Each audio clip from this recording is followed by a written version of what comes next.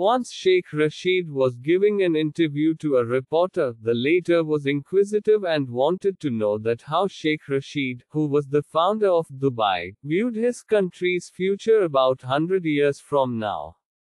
To this one most interesting question, replied the Sheikh of good times. He said, "Listen, O reporter, the best. My grandfather used to ride on camel, my father too rode on camels. Whereas I, Sheikh Rashid, travel in a Mercedes."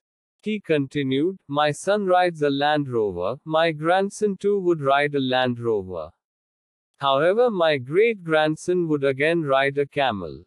This statement of the great Sheikh astonished the reporter, and he inquired to the former to kindly explain his lines.